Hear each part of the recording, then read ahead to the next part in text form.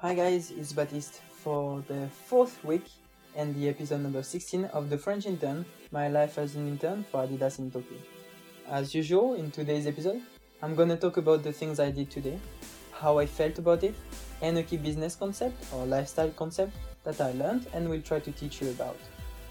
So today I finished the big task that I started last week on Thursday, and it felt quite good because it was a tiring task. And the good thing is I already know that I will receive a new one tomorrow. I still don't know what it's going to be, but the amazing thing is that I don't have any time to be bored.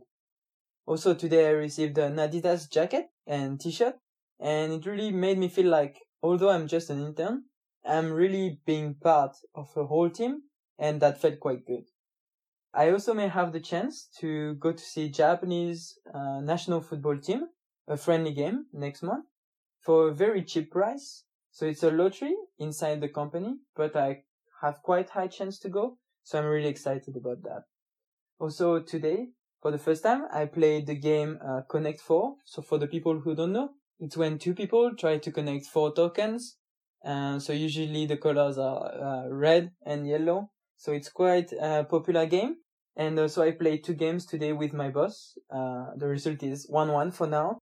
And it was actually quite cool, and I realized the benefit as it helps to think about something else than the work you're doing for like 5 minutes at most, while keeping your mind quite sharp because you have to think, it's all about strategy.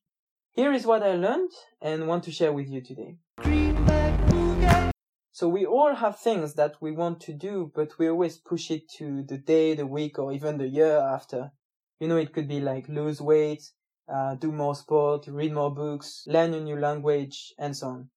So basically, the way I solve this problem is by creating a routine. Why?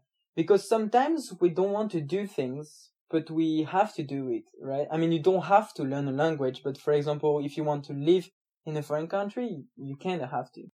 And so we need to make it a routine so that it's less painful for you. It's basic human psychology. So of course, installing a routine for like sleeping or eating at a certain time are useful. But the best would be to create morning and night routine for tasks.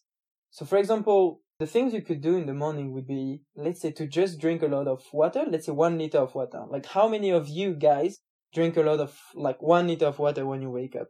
Well, I bet not so many people, but if you think about it, for 8 hours you didn't drink water, so your body needs a lot of water, and it's super healthy. These kind of small things, if you manage to do it for 1, 2, 3, and actually after 3 weeks, according to scientists, the routine would be installed. So if you keep doing it for 3 weeks, at some point, you won't even realize you're doing something anymore. You're not going to realize you're doing it on purpose anymore. Because it's gonna be a routine. And at night, same, like you could be just reading books, learning vocabulary, do some sport if you don't do it in the morning, meditate, some people do. Yeah, it helps you basically to keep doing what you don't want to do. And if really you have trouble during the first 3 weeks to do it, then you have to try to keep yourself accountable. So what do I mean by accountable? It's basically, instead of just, having it in your mind, it's really easy to snooze the alarm in the morning, but if you wake up and the first thing you see is, let's say, sticker, like a sticky notes, or a post-it on your wall saying that you have to run 15 minutes because this is going to be part of your routine, then you're more inclined to do it. It's also very good if you can share it with other people. Applications, running applications, there are a lot these days with some kind of community are very good. That's why it works so well. Because on top of not disappointing yourself, you don't want to disappoint other people. So yeah, just as a small bracket, if you create a business, creating something around like community that helps people to do things they usually don't want to is quite good, and it brings a lot of engagement.